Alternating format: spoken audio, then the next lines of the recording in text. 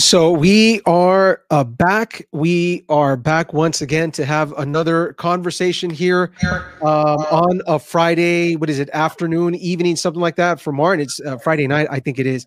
But we are happy to be here. By the way, in case you don't know, it is May 7th, 2021, year of our Lord, Annui Domini. Like this is real, guys. We're almost halfway through the year.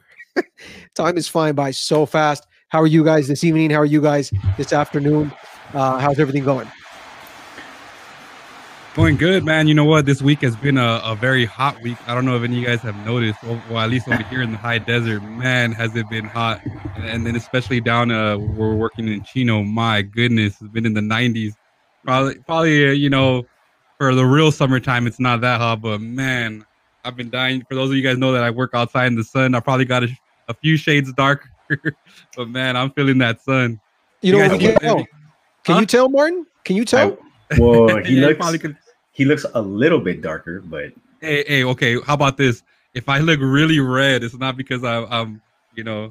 It's because of the sun. We'll leave it at that. Okay. Oh okay. man. Well, at least you get the sun, man. Here, they've been saying we're gonna get warmer weather.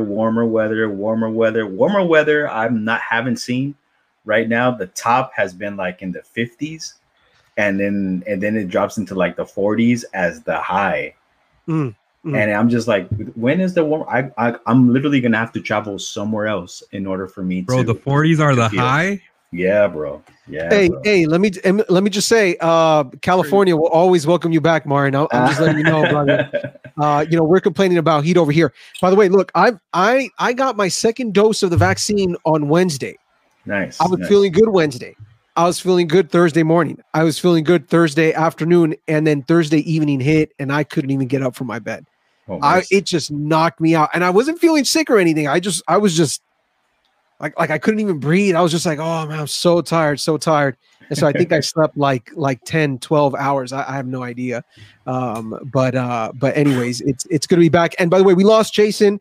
It looks like his computer restarted. We're probably going to start a GoFundMe for Jason's new computer because that happens all the time. Hey, dude. Hey, we lost Jason. Maybe we can get Gio on board. He says in the chat that he feels forgotten. Maybe we could put him on right now. I see it. He says, I feel forgotten. No, we haven't forgotten about Gio. We haven't. We just know he's a busy man. That's it. That's all that's going on. So, I know he's out there doing his he's forgotten us, maybe. Hey, I think it's that way. I think it's that way. It might be that. I will though say shout out to Gio. He's been doing a prayer week, or I think it's like a revival week this past week. If you haven't checked it out, go check out his church's website, Facebook. You'll see it there. And so some good stuff. He's been preaching some good sermons. But anyways, so guys, once again, welcome. And we're happy to have everyone here. If you are watching us live at this moment, feel free to give us a shout out. Happy Sabbath. Today we got some announcements for you today. We got some big developments here. Well, big for us, I guess. It may not be big overall, but it's big for us. And the first thing is that we are right about to take a small little break. We're kind of done with this first portion of conversations, and we got some new things coming up. But among the new things that are coming up, Andrew, why don't you tell us what's going on, man? What do we have new right, for guys. Common having on? We're about to drop the mic on you guys. We are officially on Spotify. Nice. What? Oh, nice. For all of you guys that wanted, the audio version of this, we are officially on Spotify. I believe I counted. We are 36 episodes deep. That's a lot. This should be 30. I think 37, right? We haven't separated by seasons or anything like that. We're still in the talks about that. I don't know if you want to talk about that. We're gonna take a little pause break, possibly. Yeah, no, for sure. We are. And look, and it's a small little break. It's just for a few weeks. Obviously, we got the summer break coming up, and we got some things that we're planning as well. But the main thing is that, if you want the audio version of these conversations, we got you now. Definitely check us out on Spotify. You'll find us under Keep Calm and Advent On. And if you go onto our Instagram page, we actually linked up a little story there that you can click on it, and then you'll see how it links you up to Spotify, to the podcast. And you can now do your workouts and listen to us talk about the things that matter the most. And try not to judge us off of our first episodes. Yeah, oh, man, the difference in Oh man, it's hilarious. Actually, quality. No, we understand. Look, hopefully we've been improving slowly. And also there's like we kind of divide our Keep Calm and Advent on Life, pre-Martin and post-Martin. And so there's the pre-Martin stage and then there's the post-Martin stage. So I know. I remember when I was typing things got better after I arrived. We can talk about that behind the scenes, brother. We'll talk about that. But I hear you, man. I hear you. As I was typing in kind of the information on every episode, it was weird putting in guest pastor Martin Zelaya, guest pastor. I was wondering if I should put official crew member Martin Zelaya in one of those episodes, but yeah, I left that for some. But definitely check us out, and you know what? We want the word to get out of what we're doing with these conversations. So if you're watching us right now, don't forget to subscribe. Whether you're watching on Facebook or on hit a like on Facebook, subscribe on YouTube. If you like the conversation, also hit that like button on YouTube. It turns out, look, I'm not even trying to get into this stuff, but I ran into algorithms recently, and it turns out that if you don't like it, people won't hear it. Something like that. That's what YouTube does. So, it definitely helps out getting the word for these conversations with which we hope are of help to all of you, have been a blessing to all of you, and at least got you thinking of some things that maybe you weren't thinking about before. Yeah. But definitely, if you are watching us, share the video, hit that like button. It helps us out a lot. Also, we just want to recognize we got Michelle giving us the happy Sabbath. Good to see you come to New York. Andrew, it's nice and cool over here. See, they're trying to get you over there, Andrew. Hey, maybe I do need to go over there. I've never been to New York. I mean, honestly, I hate the heat. I don't know. For me, like perfect weather is like rainy and gloomy all the time. So I don't know. Well, I don't know about snow so much, but rainy. I think that might be Seattle for you, bro. It might be. It might be. Exactly. Maybe there should be a swap between you and Martin. How about that? And mind you, you got to keep this in mind. New York City is different to upstate New York. So everybody thinks when you pronounce, "Oh, I'm from New York," they think New York City. Yeah. It's way different, and Michelle can confirm. Yeah, for sure. We also got Arturo Ramirez saying "Happy Sabbath" out there. That's my father-in-law. That's Andrew's father-in-law as well. So that's always good. And Gio says he wants an announcement that says Gio gets the shirt. He'll get the shirt. Oh, man. Hey, we'll talk about that behind scenes. Eventually, I think during the break he'll hopefully receive it, right? For sure. We got Jasmine also saying happy Sabbath. And again, if you are watching us, let us know. Give us a happy Sabbath. We are live on Facebook. We're live on YouTube right now. And we hope, again, that today's conversation is going to be a blessing. Now, for those of you that don't know, today's conversation is going to be an interesting one, I hope.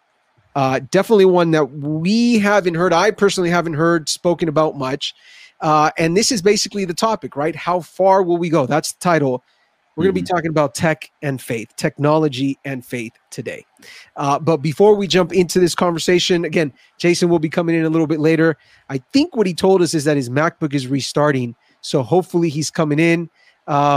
There is the irony of tech and faith. Yes, look at that. Okay. Oh my goodness, man. All right, it's all right, brother. While set yourself up right there. I think you're good. But we're right about to start with the word of prayer. So, right. Andrew, you mind leading us in a word of prayer? Yes. Let's bow our heads. Dear Lord and Heavenly Father, Lord, we come before you once again, Lord. As we're entering in your Sabbath, Lord, just asking that you would be with us, Lord. I don't know about everybody else, but I know I'm excited for this conversation. It's one that you really don't hear too often, Lord, and it's something that I believe that we are currently trying to struggle through, Lord, as far as the principles and where the technology will lead us, Lord. So as we get into this conversation, I just want to ask that we would rely solely on you and the principles in your word, Lord, to guide us and navigate through this conversation tonight. Lord, I just ask for a blessing for all of our hearers, Lord, and a blessing on us, and that your spirit may be with us now. I ask this in your name, I pray. Amen. And once again, we thank everybody that's joining us live. Feel free to be part of this conversation. We are live on Facebook. We're live on YouTube at this moment. We can see your comments at the moment, I think, coming in definitely from YouTube as we can see them. And we hope that that it's going to be a blessing ultimately, and that this conversation may spark some thoughts in you. All right, guys. So it's crazy because the more I thought about this conversation, the more I realized that there's no way to escape technology. right? No matter what you do. Definitely not. You can. It's just everywhere, right? It's absolutely everywhere. But as much as it's everywhere, there are certain pieces of technology that we're attracted to. You guys know, everyone that watches us at least regularly or maybe not live, but afterwards, you know that we try to be as real as possible when it comes to our conversations. And we're going to be a little vulnerable at this moment. And I want to see if you guys can share with everyone that's watching us, everybody that will be watching us, if there's a piece of tech that you are attached to. And I know you may not even think you're attached to something, but I know you are, because we're all affected by technology one way or another. So is there a piece of tech that you are attached to? What is it and why? I'll go first. That way everybody else goes. Break the ice. I'll break the ice. It's always easier that way. I would say the two that I am still attached to is, number one, the phone, because I will have to split like the multiple things I need to do through different devices. Sure. But now I have everything here, so it's connected to the computer, it's connected to the iPad. So I don't know about two, but at least the three that I'm connected to is the computer, the iPad, and the phone. Wow, brother. Just because I know that if one breaks down, I have the other one, and I make sure that they're all synced up. And even now, as a district pastor, I depend on it more. I tried being that calendar person and that pencil and pad person. No, it didn't work. I'll forget to write something somewhere, and then I end up realizing I left it somewhere else, or I looked at something on my phone and then I forgot to put it on the calendar. It's horrible. But now that everything's synced up, I'm okay on all three, but I need all three. You need all three. Yeah. It's tough to live without. By the way, anybody that's watching us right now, if there's a piece of tech right now, again, we're just opening up right now and just admitting what that piece of tech is. Guys, let me go next here real quick. It's weird. Obviously, we're going to say phone, we're going to say computer, stuff like that. I get that. But here's one that probably nobody knows about. I happen to get some smart lights from Costco, and I connected them to the little Google Homes, the little speakers that you can speak into, and it tells you different bits of information. And I kid you not, I don't know if I can turn on the lights in my bedroom anymore without Google and without the smart light. I don't even know how to turn them on anymore. I pretty much just say, I'm not even going to say it right now because it's literally going to turn on my lights. But I'll say, hey, whatever, the name of the company, that you do web searches with, right?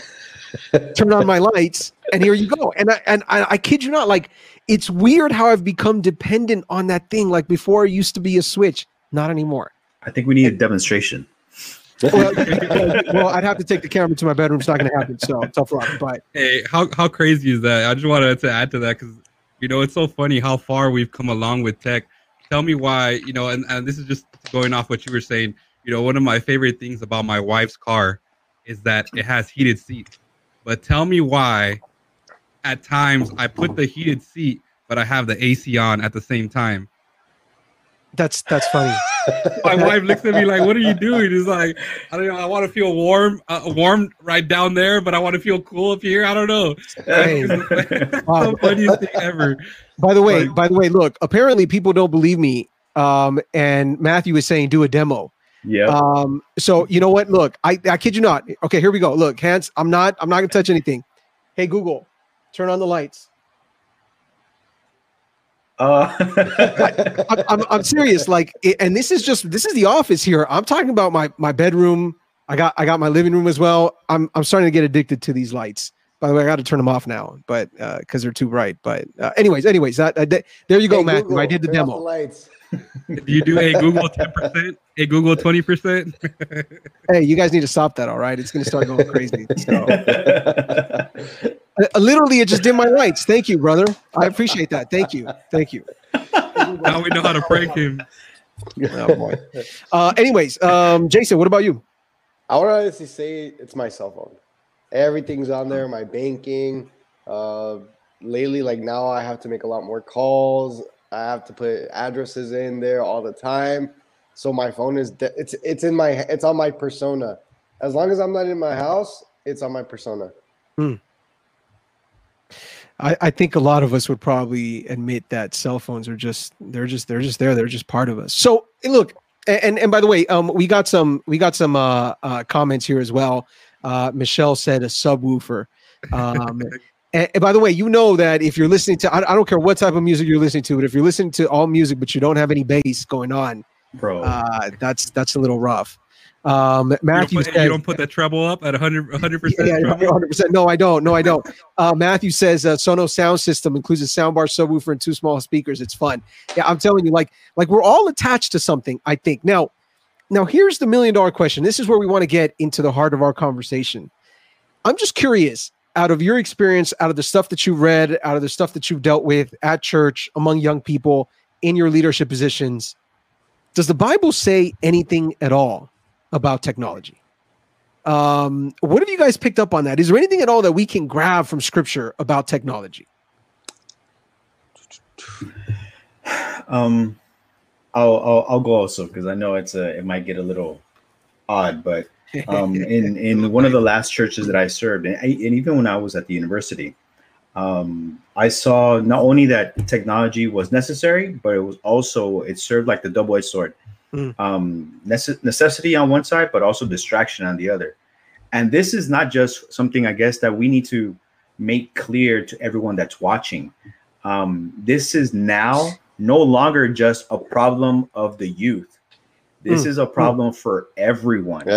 Because adults, and it's crazy because the older generations never actually had a phone growing up. Sure.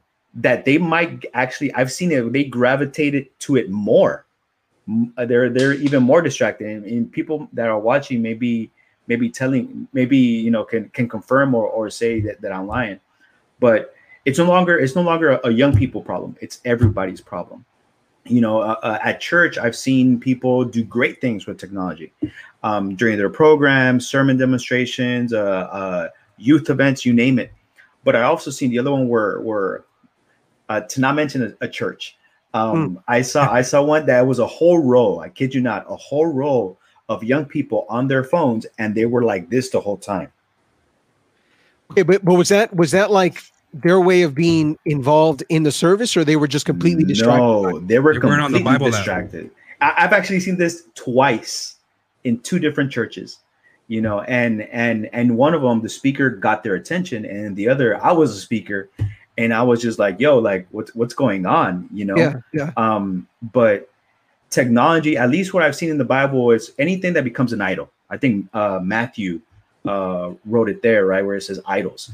I think the phone or even any type of tech that draws your attention away from God can easily become an idol. And the Bible has verses upon verses on idols. So I would go that direction. I mean, there is a lot that the Bible says. If anything, I even feel like sometimes different translations of the Bible make it a little bit more clear. And one of those verses is Daniel 12:4. If you read it in English, let me actually pull it up in English because I have it in Spanish. If you read it in English, Daniel 12:4 reads, "But you, Daniel, shut up the words and seal the book until the time of the end. Until the time of the end, many shall run to and fro, and knowledge shall increase." Knowledge, like. Usually you don't start thinking technology when it comes to the word knowledge. You start thinking about knowledge, you start thinking like book smart, right? And you start thinking like, oh, he knows math, like, oh, he reads exceptionally well, right? But then when you switch it to a Spanish Bible, let me pull it back up again.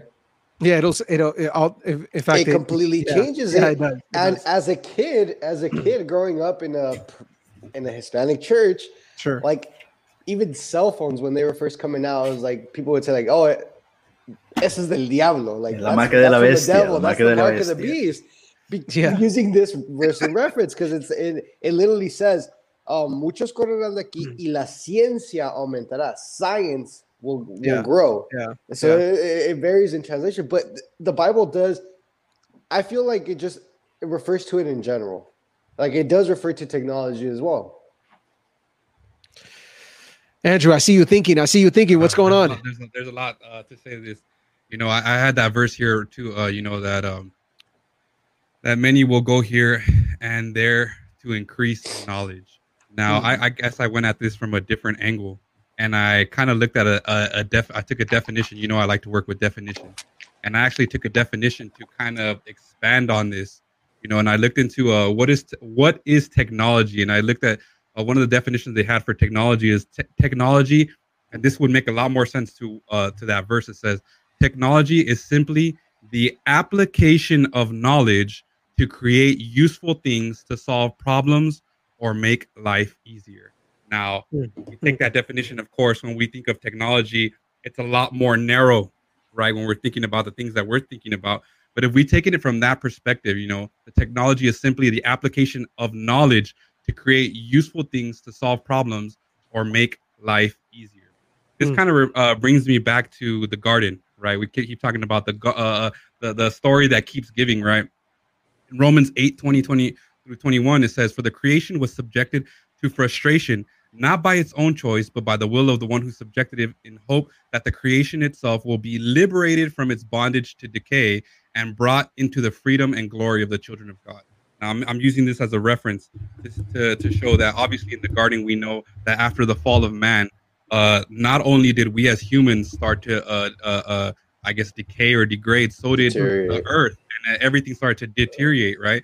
So when we look at this definition, right, the technology is simply the application of knowledge to create useful things to solve problems or make life easier. To me, it seems like almost like technology is something that wouldn't have been needed if the fall never happened.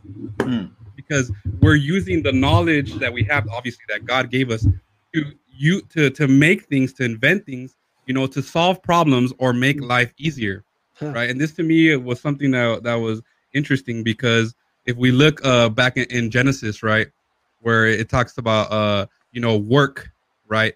You know, obviously we have work before the fall and work after the fall, right? If we look into that, we can see that in verses Genesis 2:9, it says, "The Lord God made all kinds of trees grow out of the ground." You know, we know that there was some type of work, but it was not what it was after, right? In Genesis 3:17 through 19, it says, Then to Adam he said, "Because you have heeded the voice of your wife and have eaten from the tree which I commanded you, saying, you shall not eat of it. Cursed is the ground for your sake. In the toil you shall eat of it all the days of your life. Both thorns and thistles it shall bring forth for you." Right, and you shall eat the herb of the field. In the sweat of your face you shall eat the bread. So to me, it seems like technology is almost something that has been brought about to compensate where man is starting to degrade and the earth is starting to degrade, you know.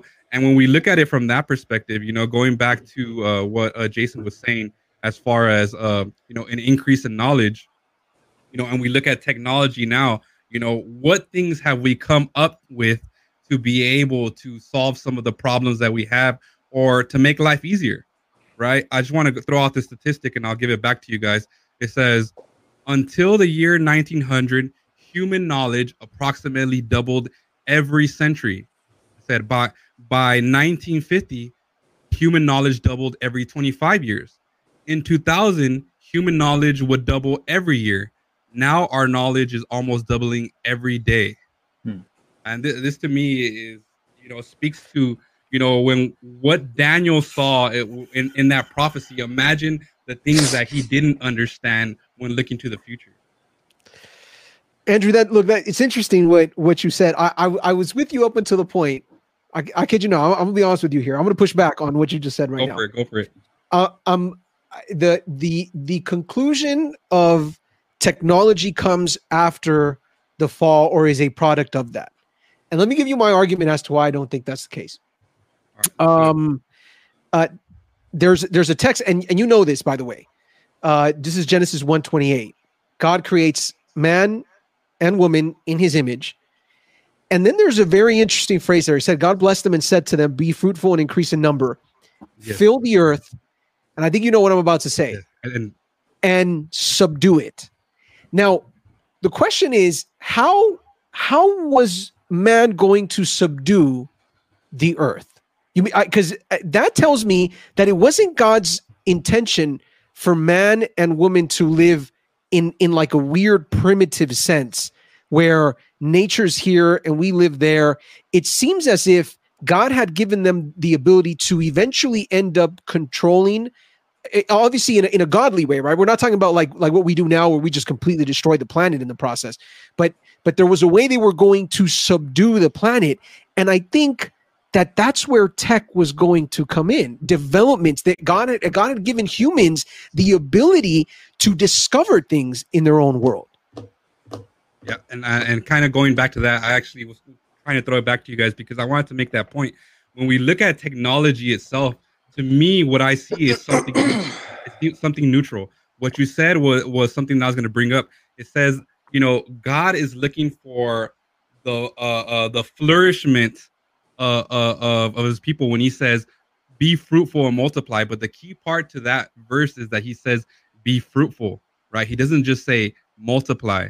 And I think that when we think of technology, right, it can be both used for good and for evil. And I think we're going to get into that in a little bit. Fair enough. But we can't just then automatically put tech at the other side of sin. Sure. Right. What I meant to say is that because of sin, our natural engagement is to compensate for, I guess, the degradation of mankind. I understand what you're saying. I will say, look, I think I take a slightly different line to all three of you when it comes to what the Bible says about technology. I think that if technology are certain advancements or things that we develop that make life easier up to a certain point, I think you have to consider the things even you see in Genesis. For example, we have the ark, right? The ark, it appears that there was nothing like it at that time. And all of a sudden, God gives this ability to construct it. Then you get the other side of it. I think this goes back to what you were saying, Andrew. Right after the flood, then you get the Tower of Babel, and there's a crazy verse. In fact, I should look it up, but it literally says that they developed a way to build these constructions. They found a way to basically form brick, right? And now this allowed them to do these things. So there was a technological advancement there, but we can see how that was used for bad, whereas the ark was used for good, and so on. There's this interesting text in 2 Chronicles 26:15 where it talks about what happens in Jerusalem. I think this is under King Uzziah, and it says that he made devices invented for use on the towers and on the corner defenses so that soldiers could shoot arrows and hurl large stones from the walls. And sounds again, like the catapult, man. Those are for sure medieval machines. For sure. But you see that there's this development. I would argue this. I would say that technology is a morally neutral thing per scripture. That's the way I would put it. And Andrew, I feel like you would agree with me on that, yes, right? 100%. It's neither good nor bad. The question is, how do we use the advancements that we have? Yep. Yeah, and one thing I wanted to add to that I was actually looking up this article where it says we have three options when it comes to technology. Either, like we said, we run in fear from it, or we embrace it without question. Well, it gave us two options, but I added a third one. Either we run in fear, we embrace without question, or I threw some Bible verse in there, or we work out our salvation with great fear and trembling. When it comes to these questions about technology, it's easy to go to either side and say, you know what, just like Jason was saying, when it came to phones first coming out, it's like, oh, that's Martin, that's the mark of the beast. Like we're not going to use that, and we run from it with fear, or we go to the opposite extreme and we say, hey, we take on this technology without question, and we're trying to move forward, and I think that's where we can end up in trouble. You know what, Andrew, I remember a time, Martin, you probably remember a time. In fact, I think this was at your church. I was sitting in your church back in the day. I'm talking about, I was a kid, man. And I remember when PowerPoint was the thing, and it had just come out, and we started having pastors using PowerPoint. And I remember sitting in Central Spanish Church in Los Angeles, okay, and hearing someone next to me say, "This is a plan of the devil to distract us from Scripture." Okay, that's what I heard. And but you're right, Andrew. Like eventually you get these developments, and sometimes the reaction from Christians a lot of times is, hey, this is bad. Like this is not good. This is something.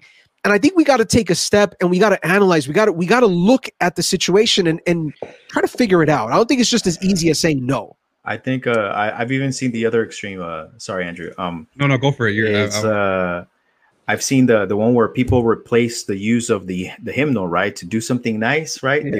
They put the display of the lyrics. Yeah. You know, and it was nice, especially when you saw all the animation, and you know, people will get so caught up in that. And I've heard similar comments. Unfortunately, some were at Central also. Maybe it was just your church, brother. I don't know. Yeah. You know, which by the way, say hermanos de la Iglesia Central, los amo a todos. You know, just in case if there are any. All our churches we're including ourselves. We're all messed up in some way or another. For sure. Exactly. For sure. We're all navigating this. But we get so caught up in the change, right, or in the tech that maybe it's part even of our human nature that we automatically go to the extreme. We say that is of the devil, or that is the you know, eso va a distraer, eso no va a traer beneficio. But we should be asking ourselves, okay, so how can I use this to further the gospel? Which I think if we would ask ourselves more of that and less the other, we would see positive things in every area. Yeah, I think the more we look at technology itself and we stay within the principles that God gave us, you know, we can start to see that there is technology that can be used for good or for bad. Just like we were saying, just to give you guys a couple of them, you know, things like nuclear fission, right? Things that can produce a very low fuel cost, you know, produces no polluting gases. But at the same time, you can produce what? Nuclear weapons, you know, and there's nuclear warfare, you know, it could be used for good or for evil, you know, when it comes to the whole coronavirus, you know, like if we think about from where we are now to back in the day, like how many people are working on a vaccine and how quick we've come up with one compared to, you know, a couple of decades back, you know, it's like, wow, we came up with that so quick. And yet, if we look at, you know, things like transportation, we're also able to spread it more too. Mm-hmm. So even though we have the technology to be able to come up with these vaccines, there's certain technologies like that also allow things to spread faster. Sure. So I think we have to take a balanced approach to it. There's this movie called The Gods Must Be Crazy. I don't know if you guys have ever seen it. It's a really old movie from the 80s. Saw that in high school, brother. Okay. This is a good movie, but since the first time I saw this movie, there's a specific line that the narrator reads. And ever since I saw that movie, it's been stuck in my head. And it really fits in with what we're saying right now. The narrator goes on to say, and he says, let me see. Here you find civilized man. Civilized man refused to adapt himself to his environment. Instead, he adapted his environment to suit him. So he built cities, roads, vehicles, machinery, and he put up power lines to run his labor-saving devices. But somehow, he didn't know where to stop. The more he improved his surroundings to make life easier, the more complicated he made it. So now, his children are sentenced to 10 to 15 years of school just to learn how to survive in this complex environment, complex and hazardous habitat that they were born into. Technology really is a double-edged sword. Like, we look at all the pollution that we have now. It started when scientifically the big hole in the ozone got started back in the Industrial Revolution. That's right. Yeah, it helped humanity advance, but at what cost? Yeah. Right. Now, look at as much as we say, oh, technology is good, it is a double-edged sword. Right. You could have all the Bible texts you want in here. You could have everything. Practically now, it's literally a mini computer. But then at the same time, statistically, the most porn is seen on this. Yeah. It's not on your computer. Yep. It's on this. Everything that could be bad, it's on here. Even though it's made to make our lives easier, where do we stop? Where do we learn how to not complicate things more? How far will we go, right? With all these exactly, how far will we go? That's the question. You know, and look, I'm with you. I think that unfortunately, in trying to make life better, sometimes we've made it worse. Now, there are also other complete extremes when it comes to technology. I mean, we've talked about this before, but sometimes there are certain biblical interpretations that we've given and we've applied it to tech, and that's not the case. Just recently we were trying to have a discussion, and again, the vaccine came up, right? Whether or not the vaccine is the mark of the beast or not. I know that wasn't the conversation, but it popped up, and you ask yourself, hey, we also got to be careful not to demonize every single thing that's out there, right? When it comes to tech, I don't know if you guys have heard of any like weird biblical interpretations that they automatically apply to some type of tech. That's funny. What did they say? Do you guys remember what they were saying about Y2K when that whole whole thing happened? Right, that all the computers were going to shut down and renumber themselves and based off Mayan calendars. And I don't even know where they got that. Maybe you guys remember that Andrew, prophecy or where they got that from. Yeah, but then there was. It's fine, right? If you believe something bad is going to happen technologically on year 2000, January 1st, right? As soon as it switches over. The problem, I thought, was when we started trying to apply Bible prophecy to these things, because I remember people saying that as soon as that happened, there would be like this worldwide chaos. All of a sudden, then there would be worldwide control. Worldwide control would lead to some type of Sunday law. Sunday law would lead to some type of a mark of the beast. And then the mark of the beast would come. Jesus would come. 3.5 years later, Jesus is showing up in the year 2003. Like that, like literally I was exposed to those things that we heard at church. Yeah. And it's like, whoa, I don't, like everybody, hey, for a moment, just pause for a second and really think whether or not that's applicable. I mean, I think I mentioned it to you guys as well when all of a sudden like Visa was coming out with like these when before like your debit card was NFC that you could just tap it to pay. When that technology was first starting to come out, like people were freaking out all over it because there were supposedly studies where the best place to put it was on your forehead and the best place to put it was on your right hand. And then automatically members from church everywhere like, oh, there's the mark of the beast. Visa's going to be the mark of the beast. MasterCard's going to be the mark of the beast. Again, trying to over explain prophecy that doesn't need over explaining. And then you have that's a different interpretation, because I mean, if you really look at how Adventists look at the mark of the beast are really different to what evangelicals look at the mark of the beast. Yeah. And even among that, you wouldn't even have to go as far back as Y2K. Think about the Mayan calendar in 2012. Yeah. You would have preachers all different denominations say that this and this is going to happen. The Mayans got it right. And then they brought into it, I don't know how, verses in Revelation, and not even verses in Daniel, but just Revelation, and then others in the Old Testament that talked about doomsday prophecies, and they made the mathematics or made the Hebrew or Greek interpretation, and bam, that's exactly, the Mayans got it right, 2012, and that's not what happened.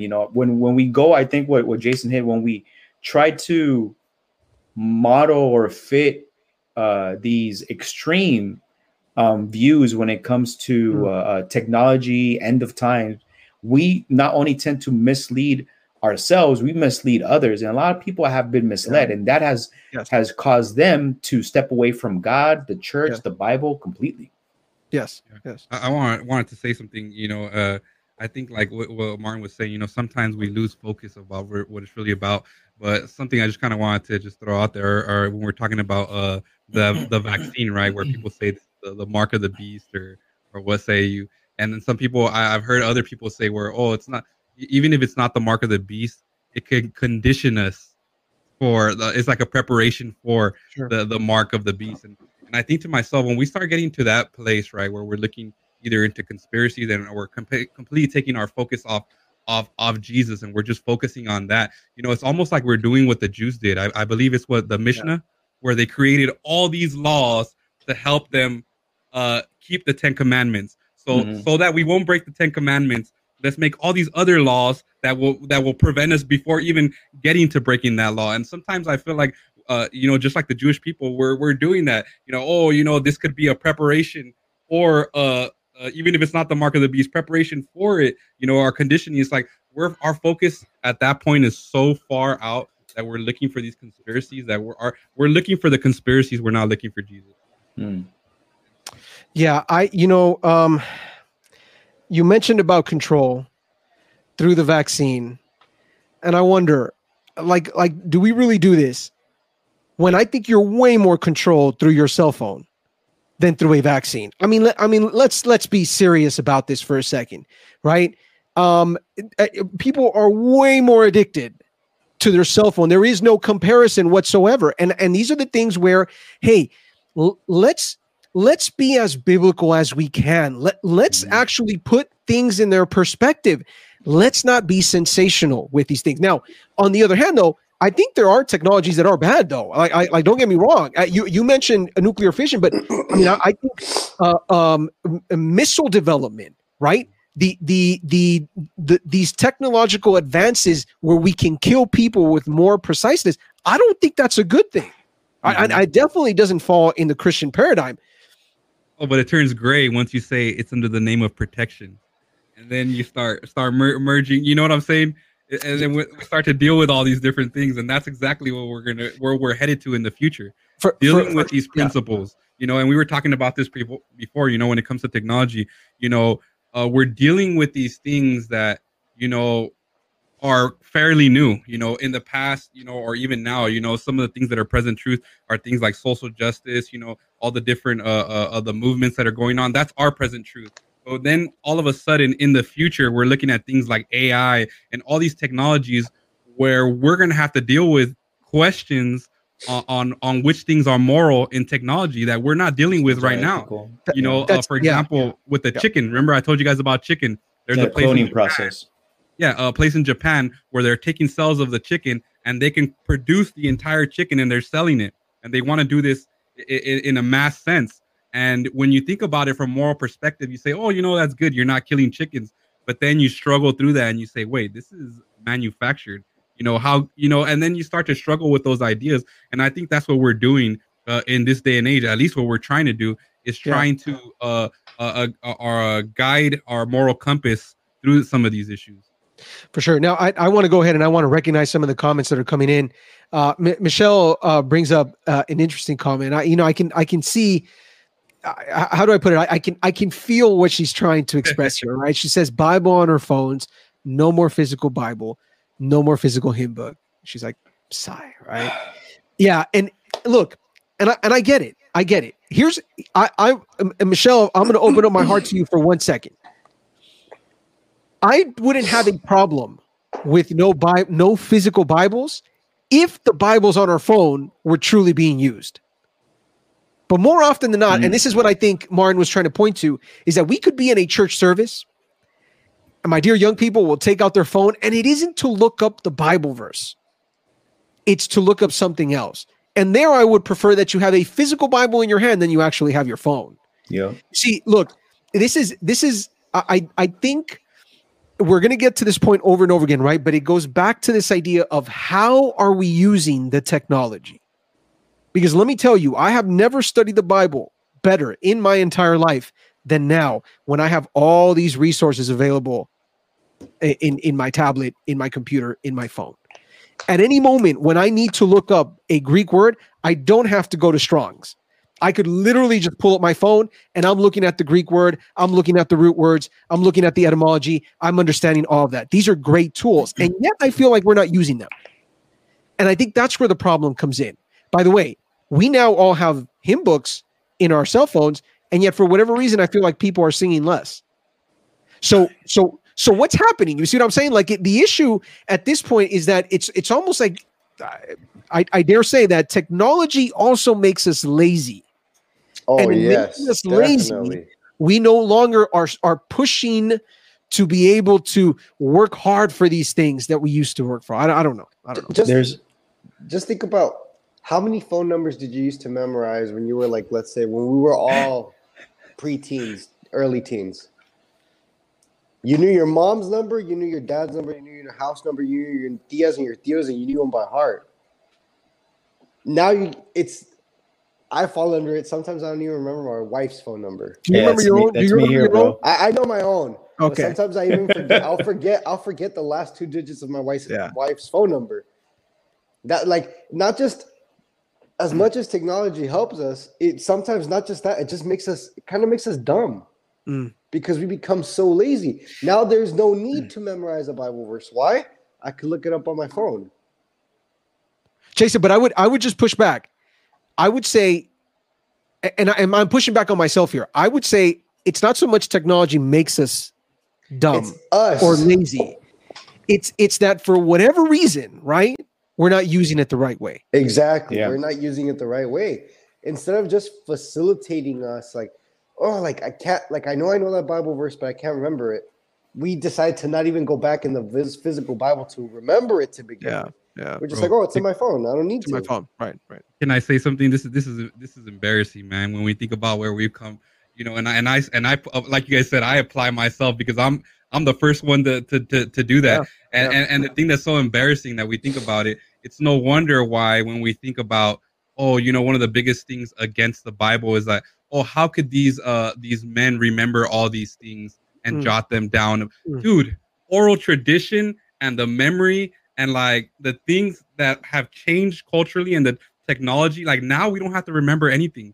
Type in the GPS, you know, you don't even have, like the Thomas guide, you don't need any of that. Like in oral tradition, this is what they practice. They large portions of scripture to memory. Like, so it's no wonder why when we look at that, we're like, oh, you know, they couldn't have done that. How's that possible? I can't do that. But it's like it's an embarrassment. It really is. Well, you know, it's I want to add to what you just said. I think it's a problem just here, any place that is overdeveloped.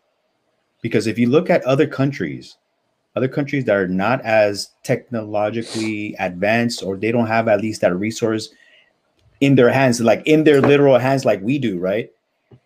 Bro, like you'll find people that have that same knowledge of the Bible, of other stuff.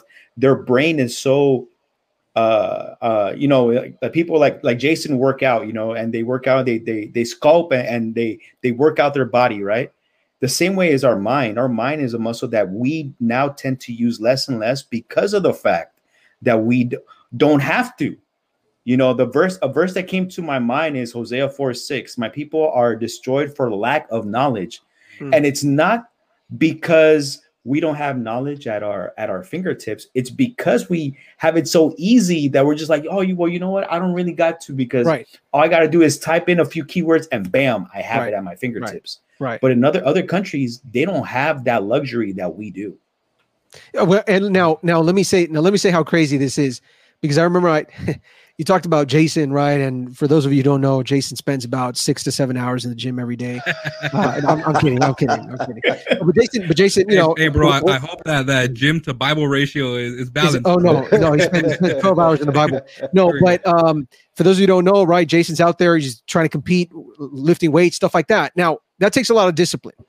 But I remember I had a cousin who ended up purchasing this thing that he would attach to his muscles so that he could sit there at church and work out at the same time. Bowflex? Is that Bowflex? I don't know what it was, but it was like, does it give you electrical shocks? Yes, that's exactly what it was. I've seen the ones for the abs that people buy too. Yes. Now, you know what it is though? We're also trying to find easy fixes for things. Yeah. And we're it's almost like we're just trying to create this world that revolves around us and makes my life easier and makes everything about me just about me, right? Because there are many other things that we could do with the tech, but we don't do it. And really, it's how can I make my life easier? Not how can I make other people's lives easier? How can I make my life easier in the process? Get me the result that takes a lot of work, but I'm, just going to find the easy way out. Something that, now that you say that, something that really blew my mind. I don't know if you guys know about all the experimenting that Elon Musk has done with putting chips into the brain and whatnot. He said in an interview, he's like, yeah, we're going to get to the point where we're going to be able to talk, but not have to move our mouths. That's just great. Like, it blows my mind. Like we're really like, the fact that technology could literally get us, we're already literally in a theoretical and mathematical point. That's possible. Never, not even 10 years ago or even 5 years ago, would we have thought, oh, I want something that's not going to allow me to, so I could speak without opening my mouth. Just literally telepathically, because I have a chip in my head that could connect to the chip in your head. But is that right though? Is that right? That's the thing. Is it right? That's the thing. That's where. Yeah. That's where your perception of morals is really going to come into play. Just when it comes to human enhancements in general. Mm-hmm. Like I am 100% against what's the term? I spoke to you guys about this the other day. Designer babies. Yeah, designer babies. I am 100%. I am all for technology advancements and scientific advancements to help dumb down the numbers of Alzheimer's disease, dumb down the numbers of Patois disease, all these detrimental diseases to the human race. I am all for it. But if you go ahead and you're literally paying millions of dollars, hundreds of thousands of dollars just to make sure that your kid has blue eyes, just to make sure that your kid will be a pro at this or something, I am 100% against that. But what is that, Jason? What does that say about it, though? Yeah, that's trying to play God. Mm-hmm. I understand trying to help the human race because that's what God calls us out to do, to help one another. If I could help someone, if I knew that somehow I could make a gene be expressed so that your future child isn't going to have Down syndrome, to me that's being helpful. But if I'm going to do that same gene expression just to make sure that your child has abs because you want your child to have abs later on in the future, that to me that to me isn't helpful. Yeah. Can I add to that?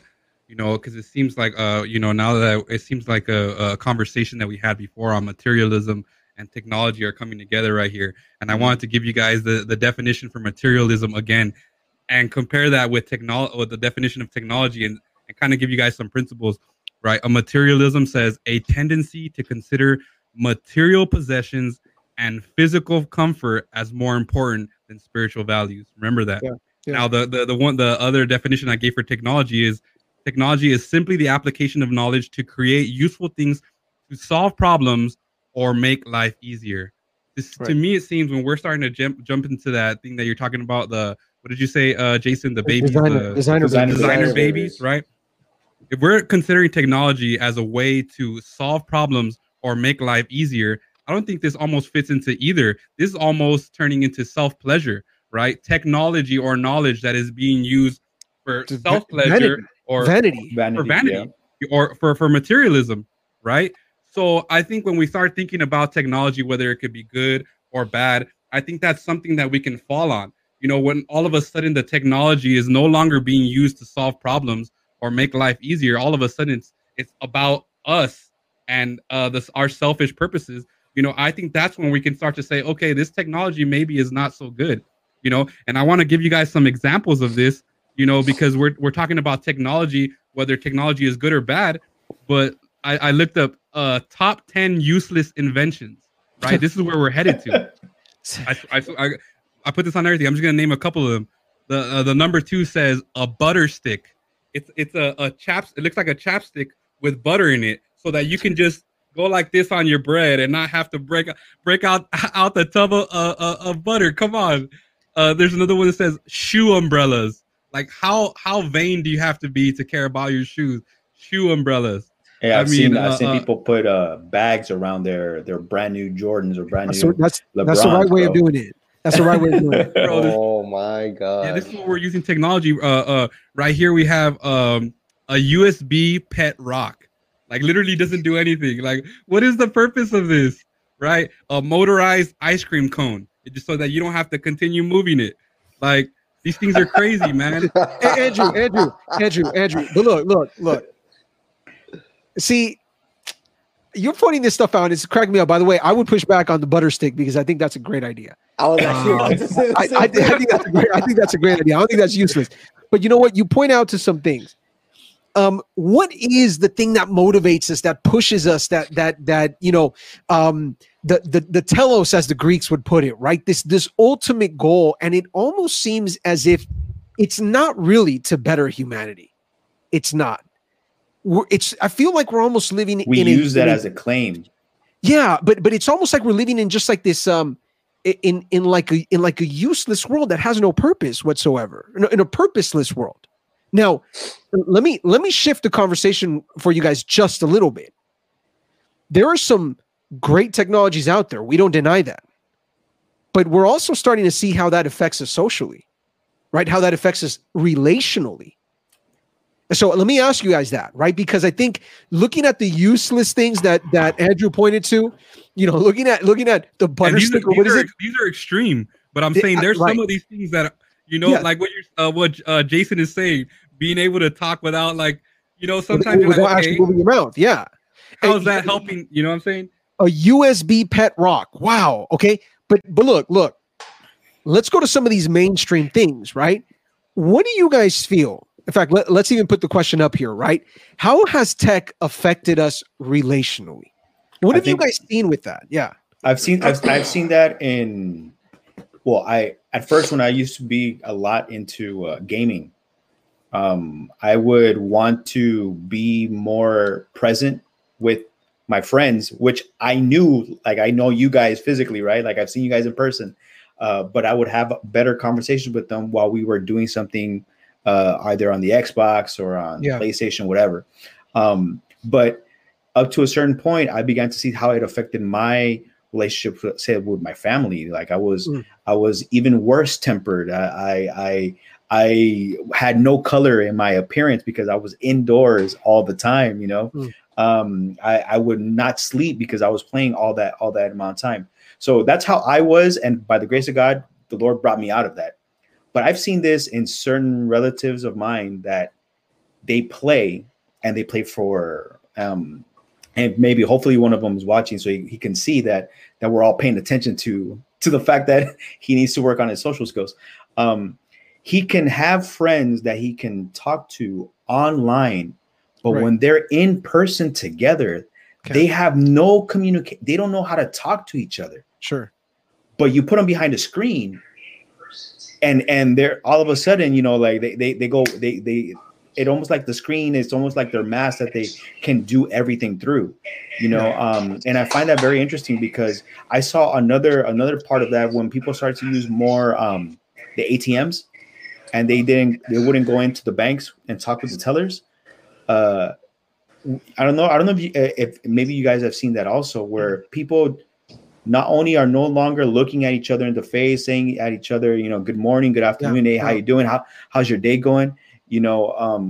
Because you can see loneliness is getting bigger in the world because of our lack of social interaction. You know what? There was some interesting studies that came out, by the way. I didn't know this. It looks like the average person checks their phone 85 times a day. You beat me to the stats. Oh, did you? Okay. Go for it. 85 times a day. With gaming, you mentioned gaming. I wrote this down.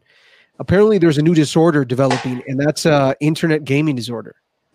And basically, that deals with, and if you have 5 of the following 9 through a 12-month period, you are considered to have an internet gaming disorder, which is gaming preoccupation, withdrawal, tolerance, loss of interest in other activities, downplaying the use of games. When you ever told a teenager you're playing too many games and they said, no, I'm not, right? Okay, that's the idea.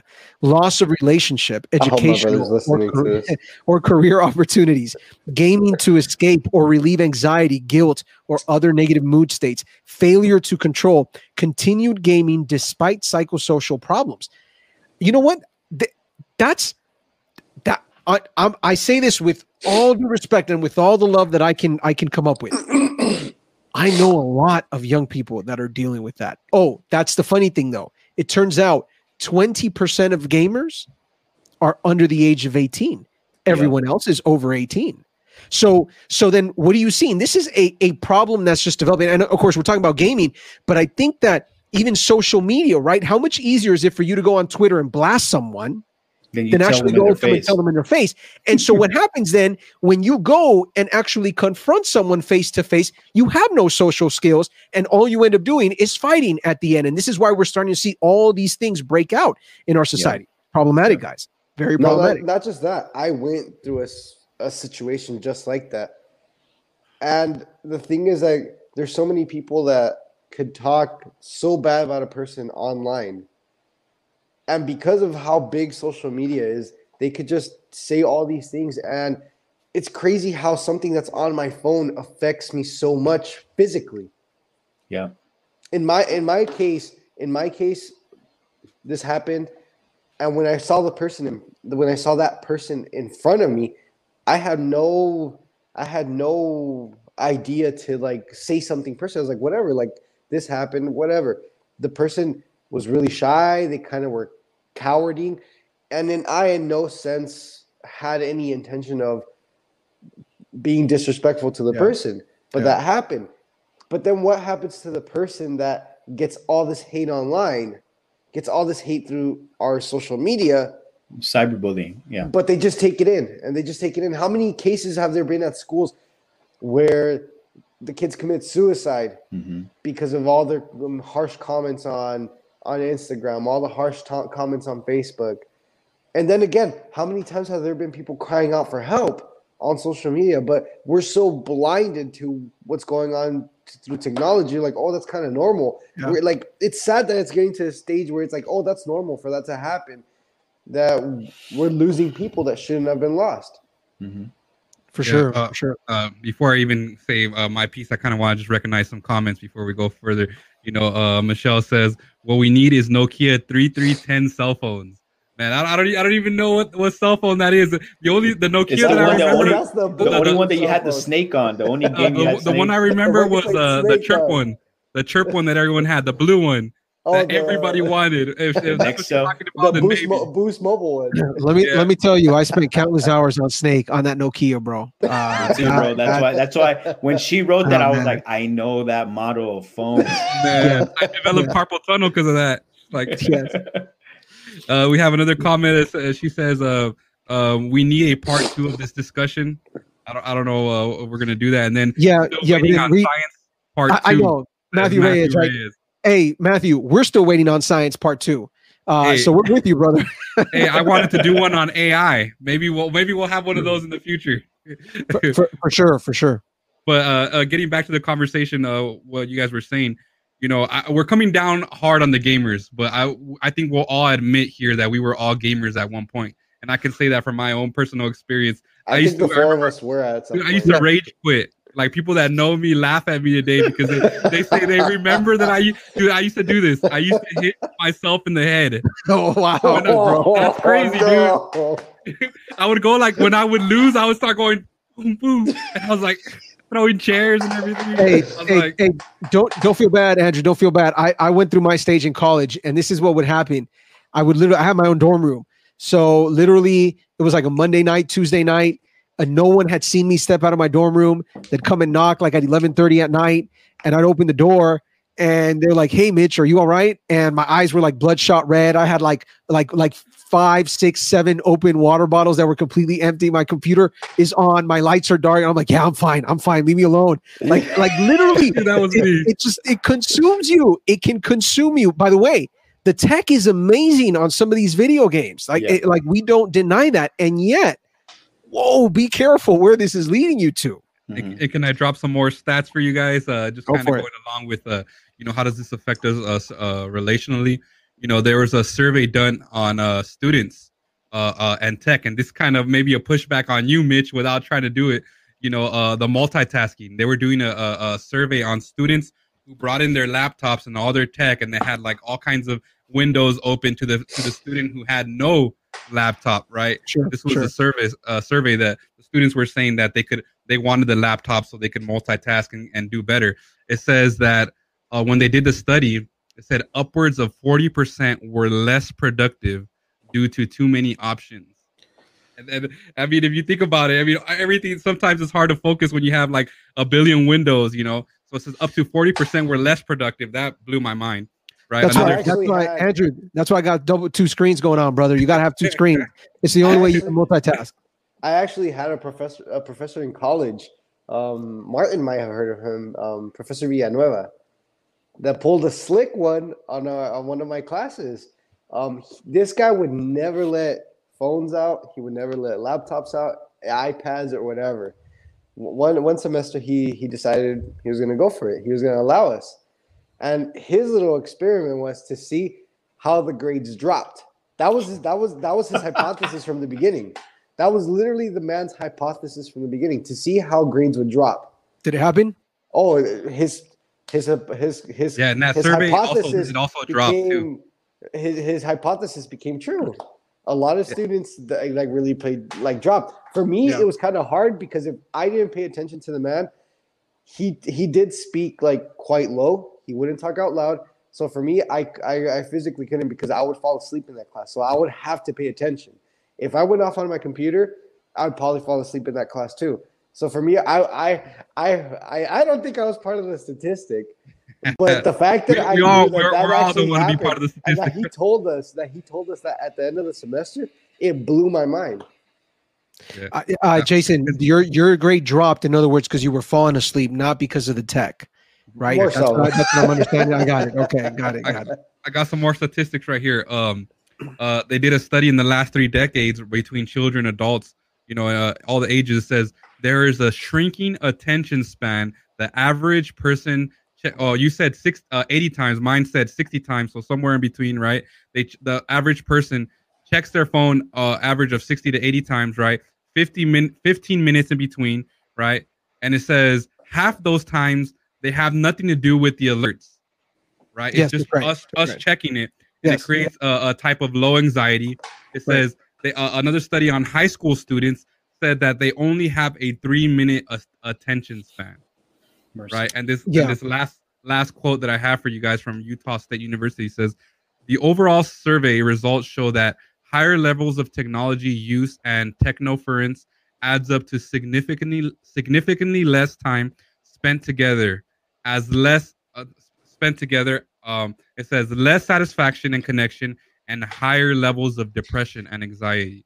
He said, when asked if he has advice for the upcoming holidays, he said, talk more, use your phones less, and be where you are.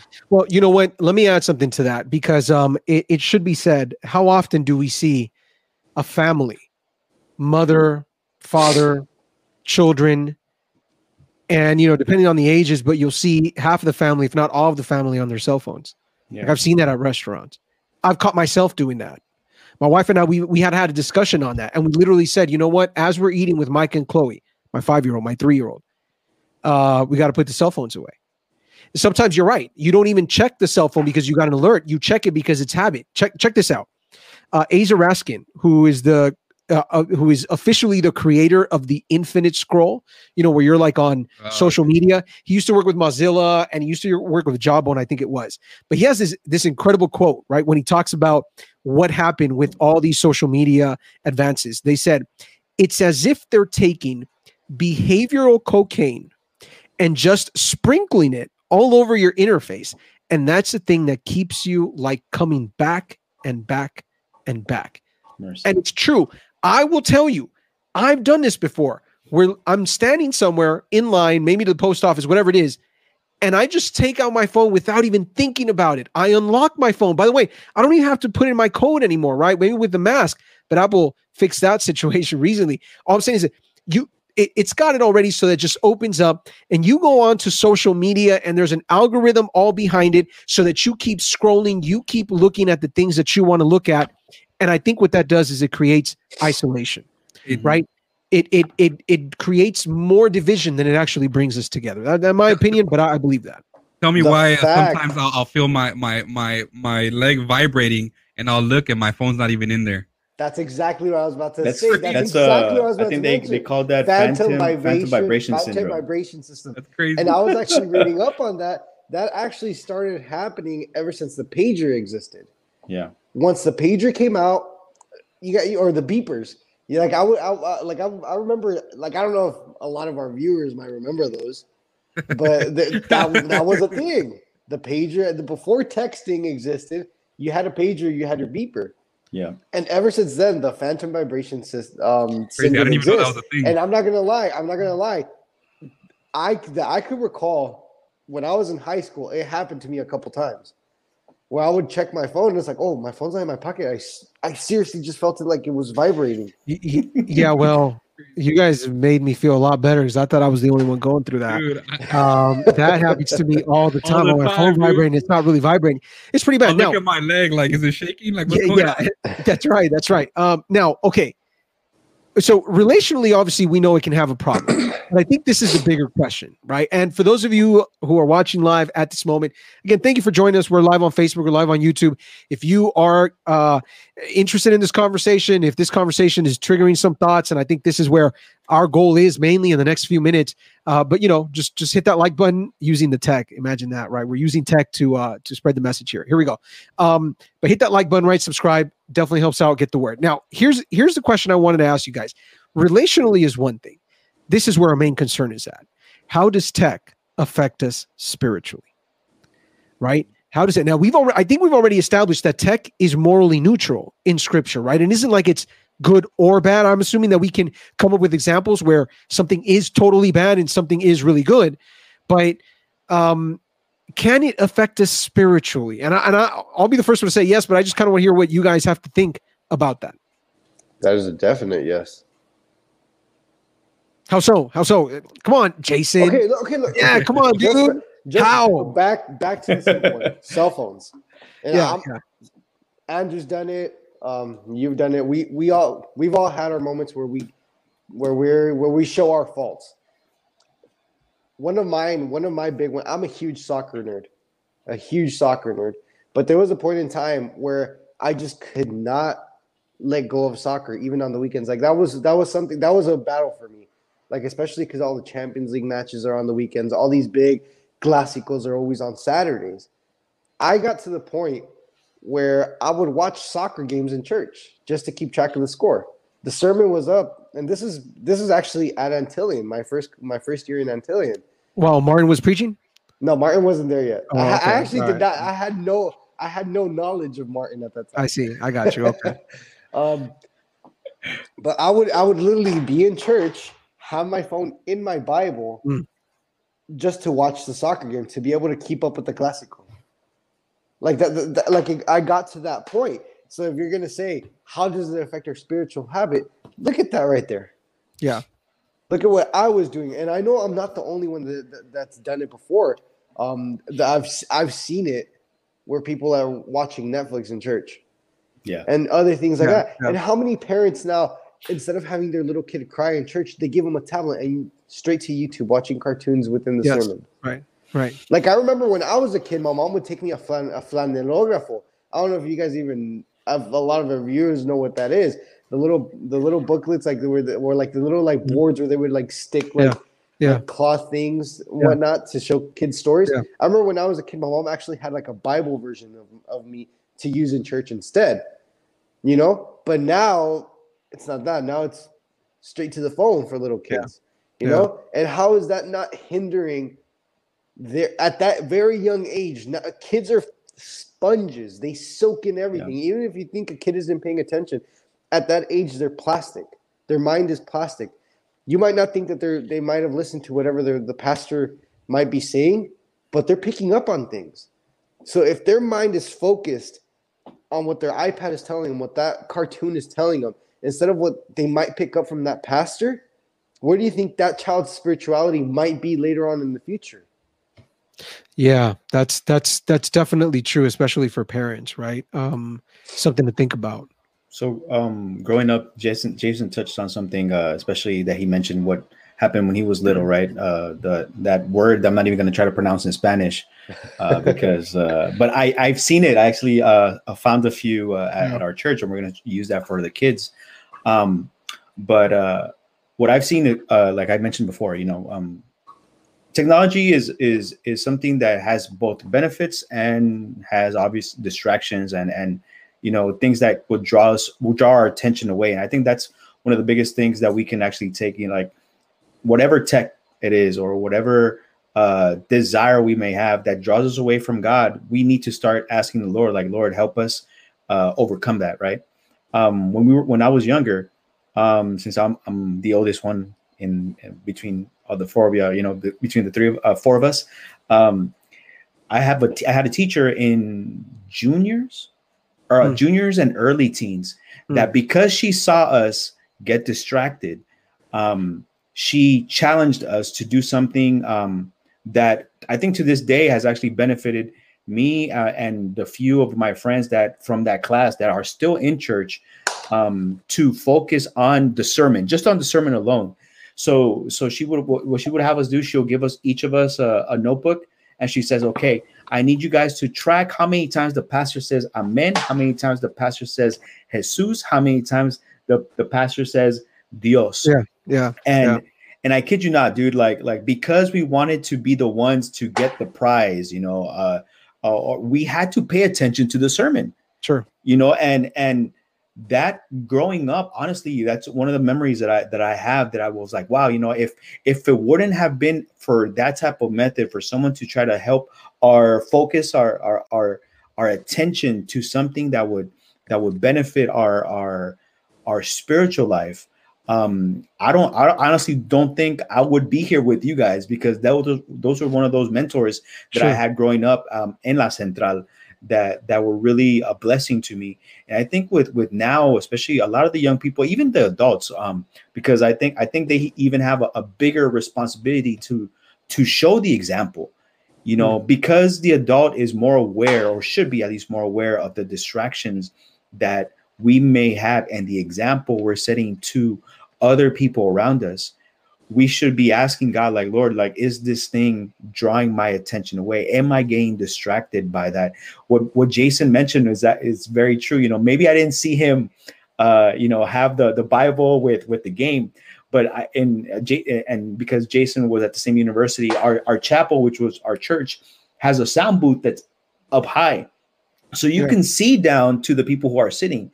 And bro, I saw people even with the Bible open, and they were had their phone in here, and some of them were at least trying to be slick that way, right? Others were just plain watching TV or watching something on their phone, but they were in the back row, you know. So it's a distraction. What is causing our attention to be away from God?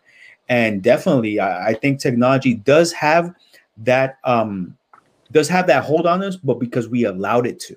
Exactly. We are responsible for that. So I want to put it this way. I think we should do a personal check when it comes to this question. And I would say, I literally wrote this question down. This is a question that comes to me first and foremost, but feel free, anybody else, if the shoe fits, wear it, right? What is the first thing that you do in the morning when you wake up? And I mean literally, what is the first thing that you do in the morning? Because I think that if the first thing that you do when you wake up in the morning is check your phone, turn on your TV, I think there's a problem. I think there's a problem, because I think, look, and I mean this. You know, people can push back on this, and that's fine. But I believe that spiritual disciplines are important. Yeah. The way we discipline ourselves to orient our hearts towards God. I believe that. And one of the things that should be, no, not one of the things, the thing that should be first when you wake up, when you open up your eyes, isn't let me grab my phone and check my Instagram feed or my TikTok feed or whatever. The first thing really should be your thought of God.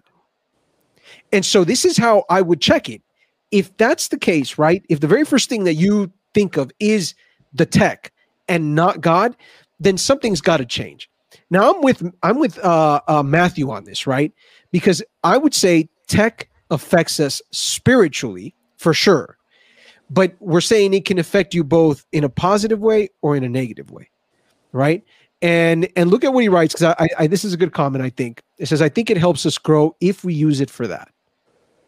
If we use it for that. Well, see, that requires you to have some control over the tech, right? Not that the tech controls you, but that you control the technology that's around you. He says, Ellen G. White books, different Bible translations, deeper study, but yes, can be used incorrectly. And that's where I think the problem is at, right? It can affect you spiritually if you are allowing these things to be in control, as opposed to what the Lord originally wanted, which is for humans to what is it? What was the word I was telling you? Subdue, right, Andrew? This idea of actually being in control of their environment and not their environment being in control of them.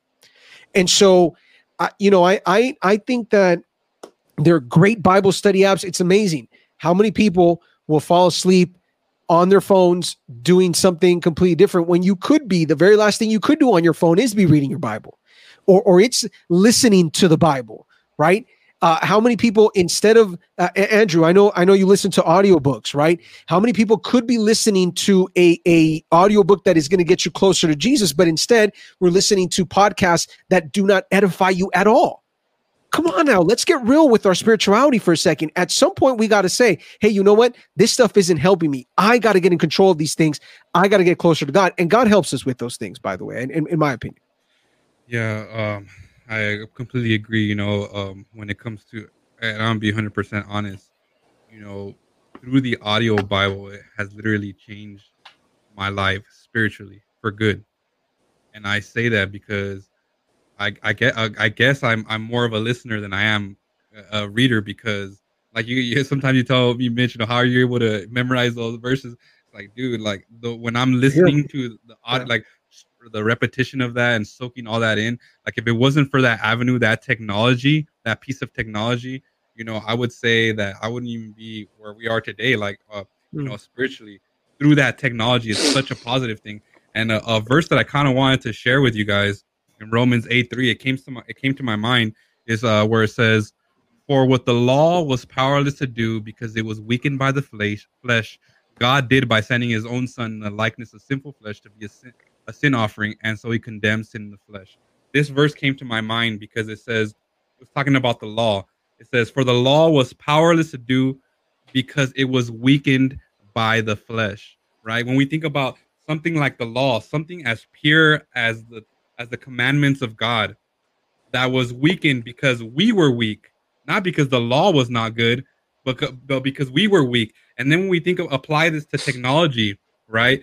Technology itself, there's nothing wrong with it. There's positive and negative, but it's only negative because we are weak, right? Because we're not attached to the source, right? And so I think when it comes to this technology, there's so many positives that come from it. But like you said, is where do we stand? You know, are we distracted from the main goal? You know, and another thing I wanted to add though to that, you know, besides distraction, I feel like we're talking about this. You know, sometimes I feel like this all the technology that we have today has put us in a place where we're conditioned for comfort. You know, I was talking to you guys about in my work truck. There's no everything's manual, right? So I'll get frustrated when I'll go to the truck and I have to open one side, and then if someone's riding with me, I have to reach over and then kind of open the door for them, and I get so frustrated because when I get to my wife's, you know, when I get to my car, all I got to do is unlock button. And even better, when I get to my wife's car, I don't even have to do anything. All I do is just grab the handle and it opens up for me, you know? So when I think about it, it's like we're so conditioned, you know, in all the technology that's been released, you know, for, you know, without us even wanting it, that we're conditioned for comfort. So we're fighting against ourselves and what technology has conditioned us for. Because if we think about faith in its most, you know, basest form, right? It's trusting God, right? And comfort almost seems to be at odds with that, because when God calls us to trust and have faith in Him, we have to come out of our comfort zones to trust Him, right? When we think about what Hebrews says about Abraham, right? That he had the ability to return home, right? But no, he followed God because he trusted Him. He came out of his comfort zone. And I feel like without us even wanting to, technology in some places has conditioned us. So we have to even fight harder, not only against, you know, spiritually, but what we've been conditioned to as well. So it's an even harder, it's a spiritual warfare, as we say. Andrew, but you know what? Let me say this real quick, because I think this goes to the message of Laodicea, right? In Revelation chapter 3. The idea that the church feels as if they don't need anything. And I do believe, look, you look at the numbers and you got to find a way to make them work, right? Or to make sense of them, not make them work, but make sense of them. And when you look at the fact that developed countries are less religious, they are farther away from God than non-developed countries or less developed countries. You say, what's the difference? Oh, I'll tell you what the difference is. See, in more developed countries, sometimes there's less need. And when you have needs, you try to find a way to survive. And so we end up appealing to something that is greater than us. And this is where you search for God. Check this out.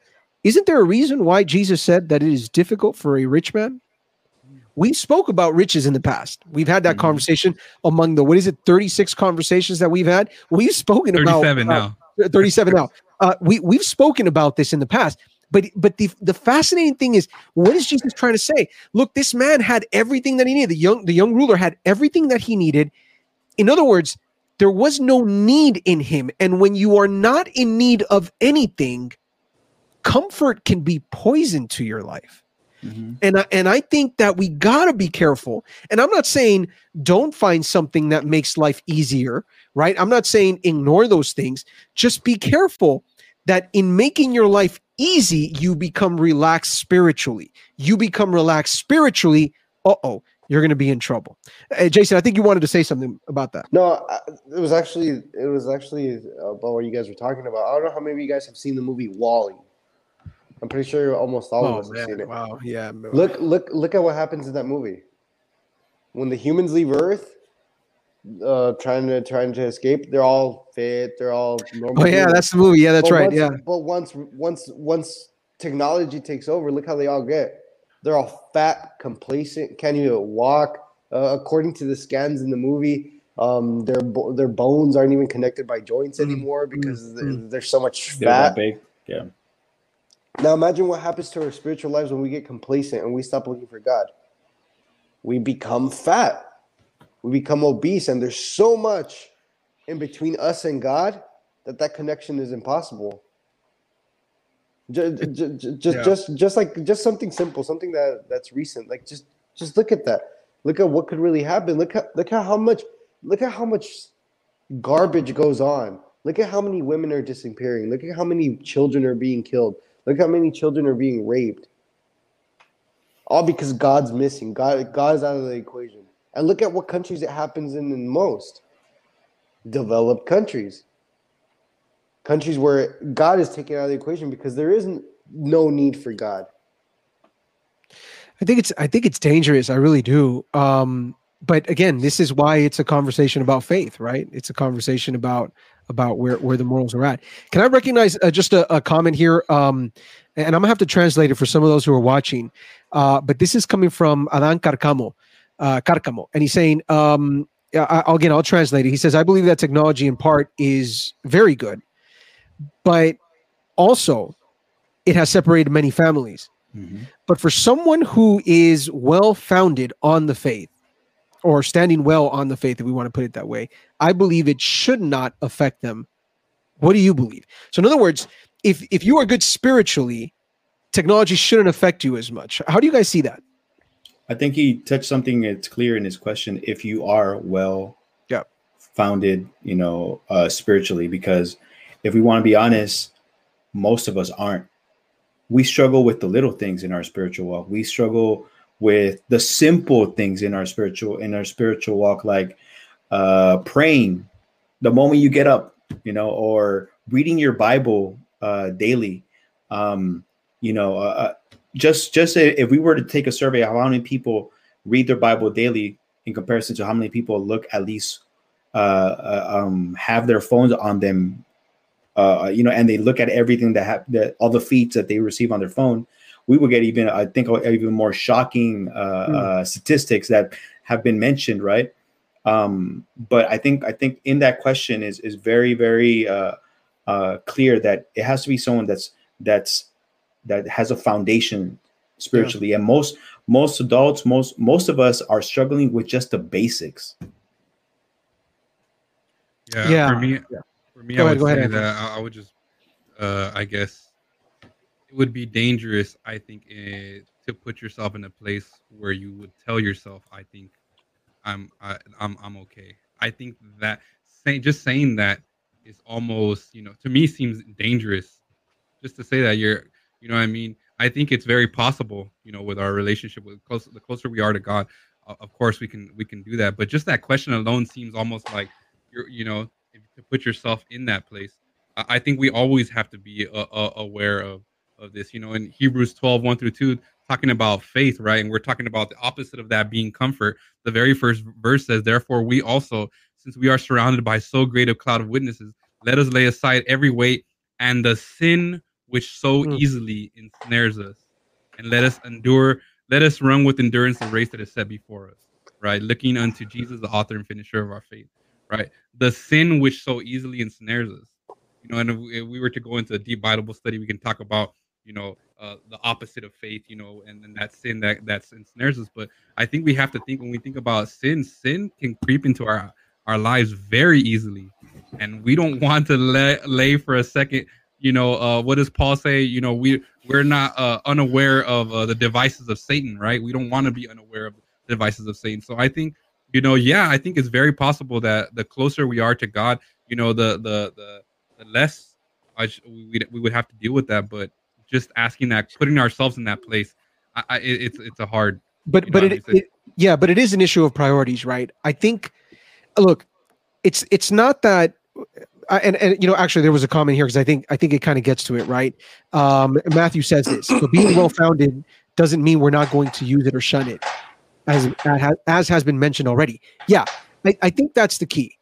The problem is, where is our priority? Mm-hmm.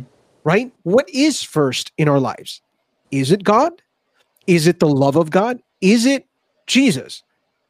Is it the gospel? Well, if these things are not first, then we're going to have everything upside down in our lives. Exactly. And as useful as the technology may be, look, I mean, I think about probably the greatest invention.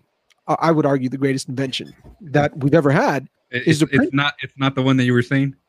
No, it's the printing press. It's not the butter. It's not the lights, brother. It's not. No, the butter stick. You said the butter stick. You said that was the greatest invention, bro. No, I didn't say it was the greatest. You can go back on the tape, man. This is recorded. I never said that. I just thought that was a great idea. It shouldn't be long on the list.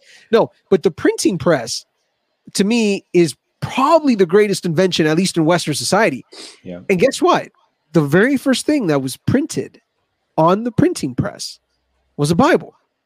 So it's not that technology is either good or bad. I think that should be very clear, but it can be that double-edged sword, right? It can be something positive as well as it could be something negative. And the question is, how are we using it? But that's going to be determined by what is first in your life, what is priority in your life. And for everybody who's watching, literally, everything that we've talked about, we're always trying to go back. Look, literally, we say keep calm and Advent on. The reason why is because we're trying to point to Jesus, right? To make sure that Jesus is the great motivator in your life. Because if he is, then everything takes its place. Everything takes its place. And I think that's very important. Just to add, Matthew Ray says Gutenberg. Johann Gutenberg, right? Why do I remember that? Because it's like a big thing in history, brother. Yeah, and by the way, no, my truck does not have AC. Did not have AC. They were concerned about that. And as we begin to wrap up, Jason, apparently you said soccer, and the idea is that it's supposed to be football. It's football. Right, just to make sure. Correct, all right, Jason. Your own sport, bro. Your own sport, brother. Football, your own sport. About that. So football, bro. Football. I was just being country correct. There you go. All right. Well, look, we got to wrap this up, but there's one last question I want to ask you guys. And this is regarding any biblical guidance that you could give for technology use. So if somebody were to say, hey, you know what, look, man, I tech is all over the place. I understand that it's important for the way we live our lives. But what does the Bible, because the Bible's not going to say don't use a cell phone or use a cell phone. But is there anything at all that we can grab from scripture? Maybe one text or one piece of advice that comes from the Bible that helps us be better users of technology? Who wants to go first on that one? I'll go first. I've been going first since the beginning. So there are a few texts. I'll go with 1 Corinthians 10:13. If this is for the person that finds it really difficult, right? Finds it a temptation because they have their phone or their Bible, right? And they go directly to it. Or they say they just have their phone and they're reading their lesson on there, or they're listening to a podcast, and all of a sudden they get that notification. That temptation that draws their attention away, right? 1 Corinthians 10:13 says, no temptation has overtaken you that is not uncommon to man. God is faithful, and he will not let you be tempted beyond your ability. But with the temptation, he will provide the way to escape, that you may be able to endure it. Amen. And Amen. if that's a temptation, we have to ask the Lord to give us strength, man. Ask the Lord that leads me to my second text, Psalms 119:15. I will meditate on your precepts. I will fix my eyes on your ways. Technology has tremendous blessings, and I think we can spend another hour talking about the blessings of technology, but we need to be intentional in trying to use it so we can draw closer to the Lord, so we can spread the gospel more. And definitely if we can have what the Bible tells us in regards to being careful with our thoughts, being careful with our attention, being careful with our devotion. If we're seeing that the tech, whatever it might be, is drawing our life away from God, that's, I think, a good start where we can start asking the Lord to give us strength to bring our attention back to Him. Appreciate that, Martin. Andrew, what do you think? And I always go back to the same verse where it says, "Love the Lord your God with all your heart and love your neighbor as yourself." If you're using that as the foundation, right? Because God said, "Upon these things hang all the law and prophets." Man, if you filter it through that, talking about technology, if you don't want your technology to be superficial, to be useless, as we showed, to be something that is actually of value, how is that technology helping you glorify God and helping others? How is it how is it helping to glorify God, and how are you helping others with that technology? The Bible says, whether you eat or drink, whatever you do, do everything for the honor and glory of God. If we have that mentality or that perspective, we can't go wrong. When we're maybe we're the next Gutenberg, who knows? But whatever we do, that we do it for the honor and glory of God. For sure. Jason, what about you? Hebrews 12, starting off with verse 1. Man, I thought you were going to say, what would Jesus do, man? All right. I was hoping one last time. Oh. Therefore, since we are surrounded by a huge crowd of witnesses to the life of faith, let us strip off every weight that slows us down, especially the sin that so easily trips us up. And let us run with endurance the race God has set before us. We do this by keeping our eyes on Jesus, the champion who initiates and perfects our faith. And as to what you were saying, Mitch, I was already going to finish with that. But it was actually because I was reading an article by a pastor called Pierce. And the article was titled, "What Would Jesus Tweet?" Nice. I think that's a great way of looking at it. I don't know. Did I cut you off right there? Go ahead, man. Finish it. That's it. That's what I was going to end it with, but you jumped the gun on me. Oh, man. What would Jesus do? What would Jesus tweet? That was Jason's. Here, look at Mic drop. Yes. What would Jesus tweet? Oh, it didn't work out. Hold up. For sure. No, well, look, and before I mention mine, I just want to recognize Adan, who says Matthew 6:33, right? And you guys all know Matthew 6:33, seek ye first the kingdom of God and his righteousness. Everything else will be added unto you. I think that's great. I'm going to go with one of Andrew's favorite texts. He's mentioned this many times before, but I think it's so important. 1 Corinthians chapter 10. I'm going to reverse it, Martin, not 1:3, but 3:1. Okay.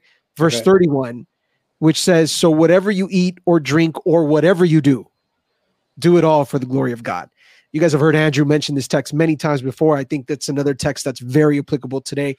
Because I think the idea is whatever you do, whatever you obtain, whatever is in your hands, think about the glory of God. We talked about how private that device has become and how many things are consumed through it that are not good. Well, think maybe nobody else is watching, but you know what? God is. And so anything that we do, any device that we get, any tech that happens to come across our lives, how can this glorify God?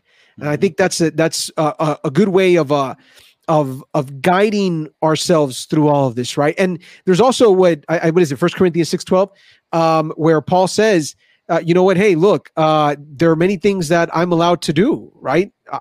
But not all things are beneficial. And so again, moderation, I think, is very important. The Bible talks about temperance. And temperance isn't only about what you eat. By the way, that's a misnomer in Adventism. Generally, we talk about temperance and we talk about eating, but it's not. Temperance is about everything that we do in moderation, under control. And so I think that's so important that we make sure we are temperate even with those devices. Don't get addicted to them. Allow the Spirit to be able to control the things in your life and not let those things control you. Andrew, you want to say something? One more. Ephesians 5:10, and seek what pleases the Lord. So good. That's so good. Mic drop. That's so good. By the way, look, and there's some other text coming in. Matthew points to Romans 12:2. I got it up here. Do not conform to the pattern of this world, but be transformed by the renewing of your mind. That is great as well. And in recognizing these final comments here, Michelle says, well said, temperance in all things, honor God in all we do. Absolutely. I think that's very, very important. So we have used technology today to bring this conversation to you. As you can see, we're not opposed to technology, but we do think that you got to be careful with it, as with anything, But we hope that this conversation has sparked some thoughts and has made you really evaluate your life. And again, if you came in at the end and you need to listen to the beginning of it, we want to remind you, we got a podcast now. So you can listen to this in audio format.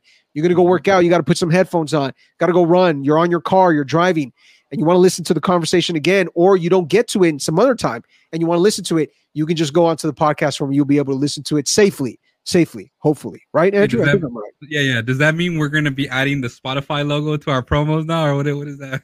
I don't know. Are we supposed to? I have no idea. We're still trying to figure this out. Also, we appreciate all of you that are on live. And we know sometimes our conversations go a little long, but as we said, this is every other week. So it's not, hopefully you say, hey, I'm going to, as I mentioned before, get some popcorn, right? I don't know, pick up some chocolates, right? Just sit there, listen, dialogue with us, challenge some of the ideas. We don't have all the answers, but we're just coming at you from our perspectives, the little that God has given us, just trying to share it with you. But guys, we have to end this conversation, and I'm going to ask Pastor Martin, since you went first, we're going to let you have the last prayer today and see if you can lead us out. Of course. All right, let's bow our heads. Dear Father in heaven, Lord, we are very thankful with the fact that we live in a time where technology has allowed us to not only to connect with one another through long distance, but also be able to take your word out to other people in other parts of the world with such an ease, Lord, that our parents and grandparents would have dreamed of, Lord. And I pray, Father, that as we live in this time, that you may give us not only self-control, but that you may also continue to give us wisdom on how to use the technology in all its different variations in a way that will honor and glorify you, Lord. If we have to exercise temperance, help us to do so. If we have to change the way we think towards technology, help us also, Lord. Help us honor you in the use of this technology. Help us honor you in everything that we take into our homes or show others as well, Lord. And above all, Lord, help us bring other people closer to you through the use of all this technology that we have.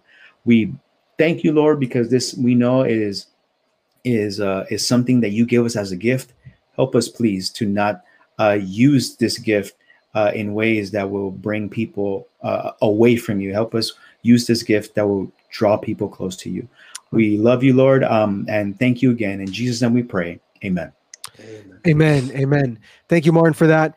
By the way, just before we end, we want to make sure that we're right about to enter into a few weeks of planning for the next chapter, if you will, of Keep Calm and Advent On. And if there is a conversation, a topic that you want us to have, let us know. Send us a message on Instagram. You can put it in right now. If there's something that you're thinking about right now and you say, hey, I want to see if you guys can have a conversation on this, put it in right now. We will consider all that. You can email us as well. You can see all the contact information on the Instagram page. I believe you can also leave us a message on Spotify, if I'm not mistaken. But the idea is just let us know. So if there is a conversation that you're like, hey, I really wish you guys could tackle this or talk about it, let us know. We are more than happy to take a look at it and do the best we can, obviously. And for those of you asking for shirts, just talk to Andrew about this. Send us a message on Instagram. He'll get back to you. So, Jaylene, no. Okay. This whole idea. Do I get a shirt if I'm podcast first follower? It turns out you're not already, so the question doesn't apply because I happen to know who was the first follower. But anyways, That is it for us today. We thank you once again for joining us. We hope that you were blessed. Make sure you share this conversation. Hit that like button if you enjoyed it, if you were blessed, or if you found something in the conversation interesting. And, as we're trying to go along this super crazy world of tech, you know what we got to tell you. You know what it's all about. 5 words. Keep calm and Advent on. You know it. Don't let the tech control you. Let the coming of Jesus be on the forefront of your mind. God bless. Have a good night. Have a happy Sabbath. And we'll be seeing you in a few weeks. Hope to see you soon.